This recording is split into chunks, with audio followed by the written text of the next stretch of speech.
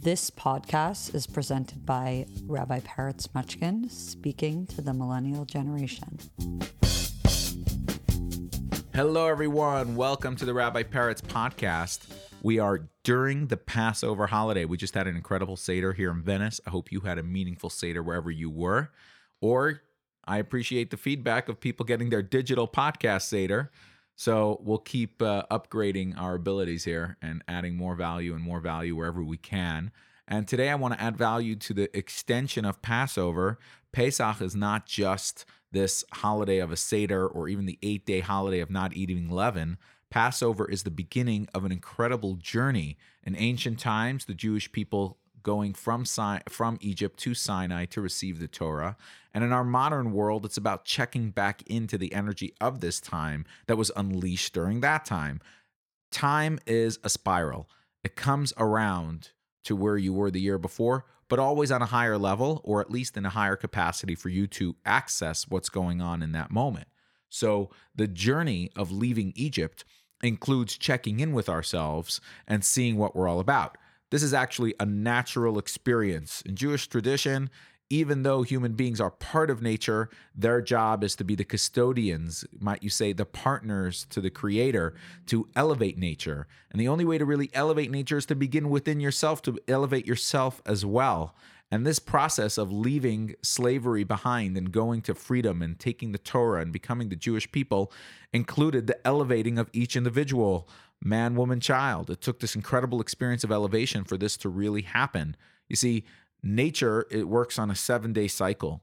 And in the 7-day cycle, we have 1 day reserved for rest and 6 days for work for another time, that big conversation, because we always need to think about our miniature cycle. But then there's even the micro cycle, your universe that you live within, which starts in your emotional and psychological view of the universe. And the way you connect to it is also through your own 7 cycle. In Kabbalah, these 7 are connected to the days of the week, but they're also connected to your 7 emotions. And your 7 emotions are love and discipline and connected by compassion.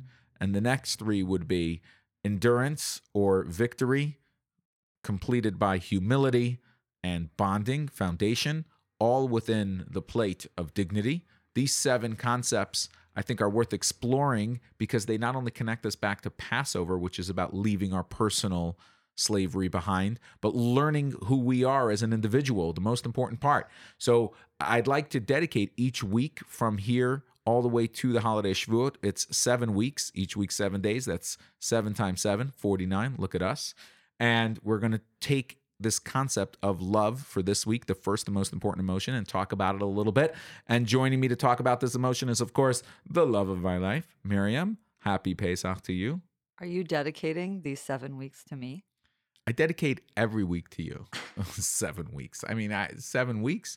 If it was that easy. You talked about dedication. I'm like, oh, dedicating it on the podcast. I love it. I dedicate all the podcasts to you because you're my biggest fan. So, and I'm your biggest fan. It's all about me. It's always about you. Well, in the 7-week journey, something that I don't think we've taken it for granted. I think it's been part of our relationship since we met. It's been a big part about this leaving Egypt, this concept of elevating ourselves and using these 7 weeks to really get ready to receive the Torah. And it really played out in our life in such an incredible way because we got engaged right before the Passover holiday. And we actually, their first cycle we got married in the summer, but we got to go through that 7-week series together as we were engaged. And I remember very much being engaged with you about this and actually, pun intended right there, and actually really going through these weeks. It was a really incredible journey to do that with you. And then just a year later, we went through this 7-week journey as we anticipated the birth of our first child, who was born the last day of this 49-day journey. It's pretty wild. So when we start this journey of 7 weeks and refining oneself and growth, it was just, it happened very personally for me. And so I'm so excited to have you on and talk about it and share about it. What do you remember from our opening couple of years doing this exercise together? It was a very physical preparation in both. Ooh, tell me more. Yeah. No, just aside for the emotional element and the actual mitzvah of counting the Omer, it, just there was anticipation in both elements. One, I was counting down to a wedding, and the other counting down to a first child. So there was just like I wasn't doing it alone. There was a partnership there, and there continues to be. So that's why I'm just excited to be doing this journey again with you as the more developed self that I am today. Oh, you're fantastic. Well, this first week is the week of love. And in the world, they always say, what is love? They're always wondering, what is love? What is it that connects us? Is it just survival? Is it just biological? But in Jewish tradition, love is really essential because it is the emotion that ultimately connects us with other people, and at its highest force connects us with God himself. We're able to connect with God through love more than any other emotion. And we're able to connect with people with love through any other emotion. So it's worth understanding what love is and working on it and developing it, because it's a useful tool, to say the least. I'm totally hippied out with love can change the world, but it takes effort and it takes work. It doesn't take just blind love. It takes actual nuanced love for this to happen. So even though we begin with this concept of it takes love, the right word for love in Jewish tradition would be loving kindness, like flowing as one word, love and giving, a giving love. See, love ultimately is the spectrum of giving. If you're willing to give everything to somebody, that's a very high level of love, maybe even the highest. So learning how to give for God, right? People who love God because they're benefiting from it, the system works for them. It's not the highest level of love. Loving somebody and you feeling great pleasure out of it doesn't relate to love. Love is how much would you give that person and they give you, and that harmonizes together and you get that incredible thing. Well, that's where I come in, because the harmony is my favorite part. Because you got the first day, which is loving kindness, the second day, which is the discipline and love, and then the third day, the compassion, the harmony and loving kindness. And what fuses the two? What is this harmony? And I actually think of it as the menage a trois in Judaism, because you have Holy the moly. couple, the two opposites. Like, how is it that two people can come together, especially if you think of sometimes opposites attract, and sometimes me and parrots kind of fall into those two things.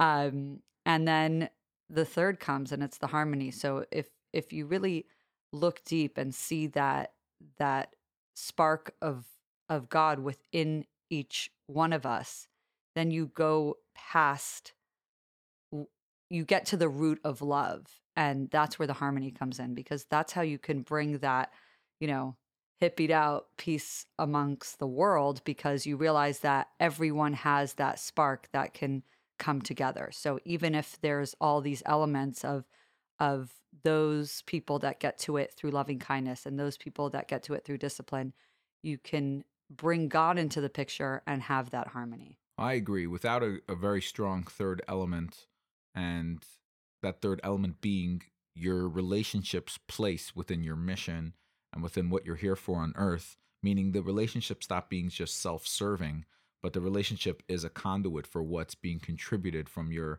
personal agendas, now become a mission for one another, to enable one another to really impact the world. That third element, which is essentially what divinity is the third element, the partnership and creation, not just here for yourself.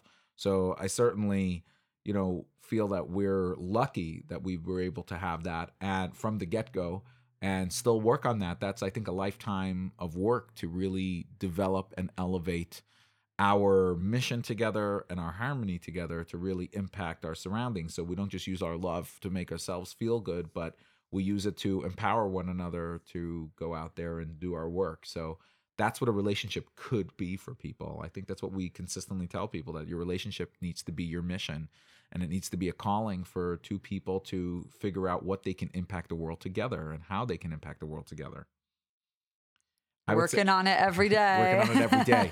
We're going to skip, because we're going to deal with different emotions each week. The last one, to me, though, is always worth mentioning, because the last of the emotions is maybe the hardest to describe, but the most important yet, and that is dignity. You need to have a dignified relationship, and dignity is not entirely just related to the pleasure element and to the giving element. It's related to a knowledge that I fit within this relationship. It's related to the space that knowing that I have value there. And that can be worked on incredibly, because when people find this type of dignity and add nobility to the other person in their relationship, essentially they create a level of intimacy outside of just physical intimacy. And when you have that type of relationship, then a person can feel completely empowered and nurtured and joyful, even without the pleasures of intimacy. And even when they have, major work going on that's keeping them somewhat apart, but finding how to give dignity to the other person can really change that. And we know this because of how it works with God. When we feel connected to God, we feel dignified. We feel like we matter.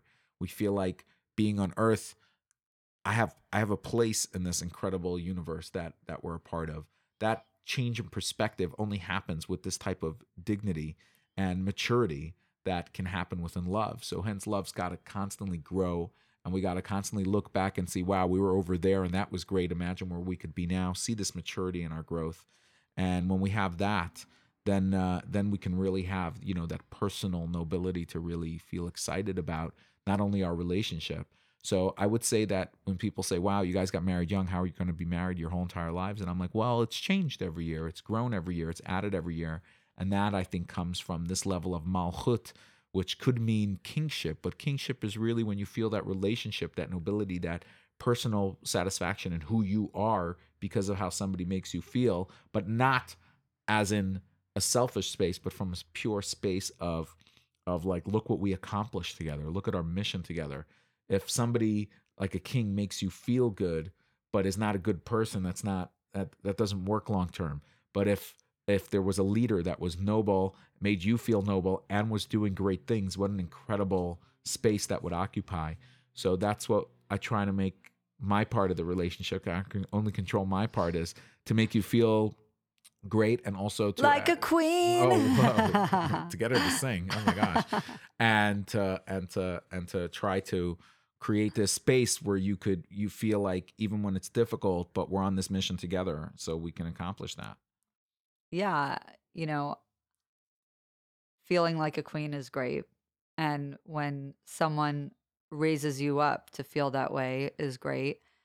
But recently, the hard work for me within this emotional process of love in my more developed self as an adult and about to bar mitzvah my son. Yeah. I'm going through this journey of really working on this within myself, of taking all these steps and every day analyzing, how do I bring this harmony within myself? How do I make myself stronger to be that better half, to be that mom that I want to be that friend that I want to be all those elements of self. And this journey through going through the Sefirot is really helping me through that. So I just wanted to a little self-share over there. Well, I really like on the app My Omer from Meaningful Life Center, the exercise for Malchut of Chesed, or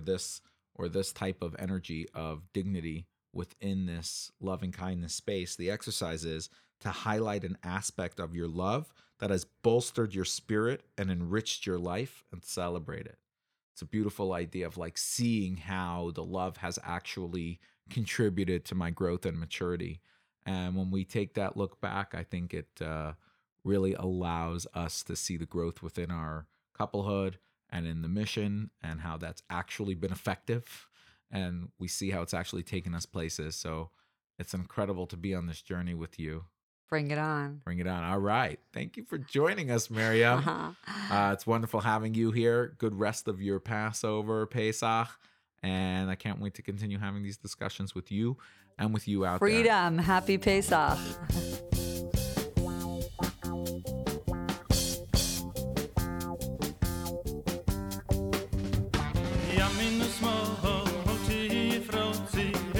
Hashem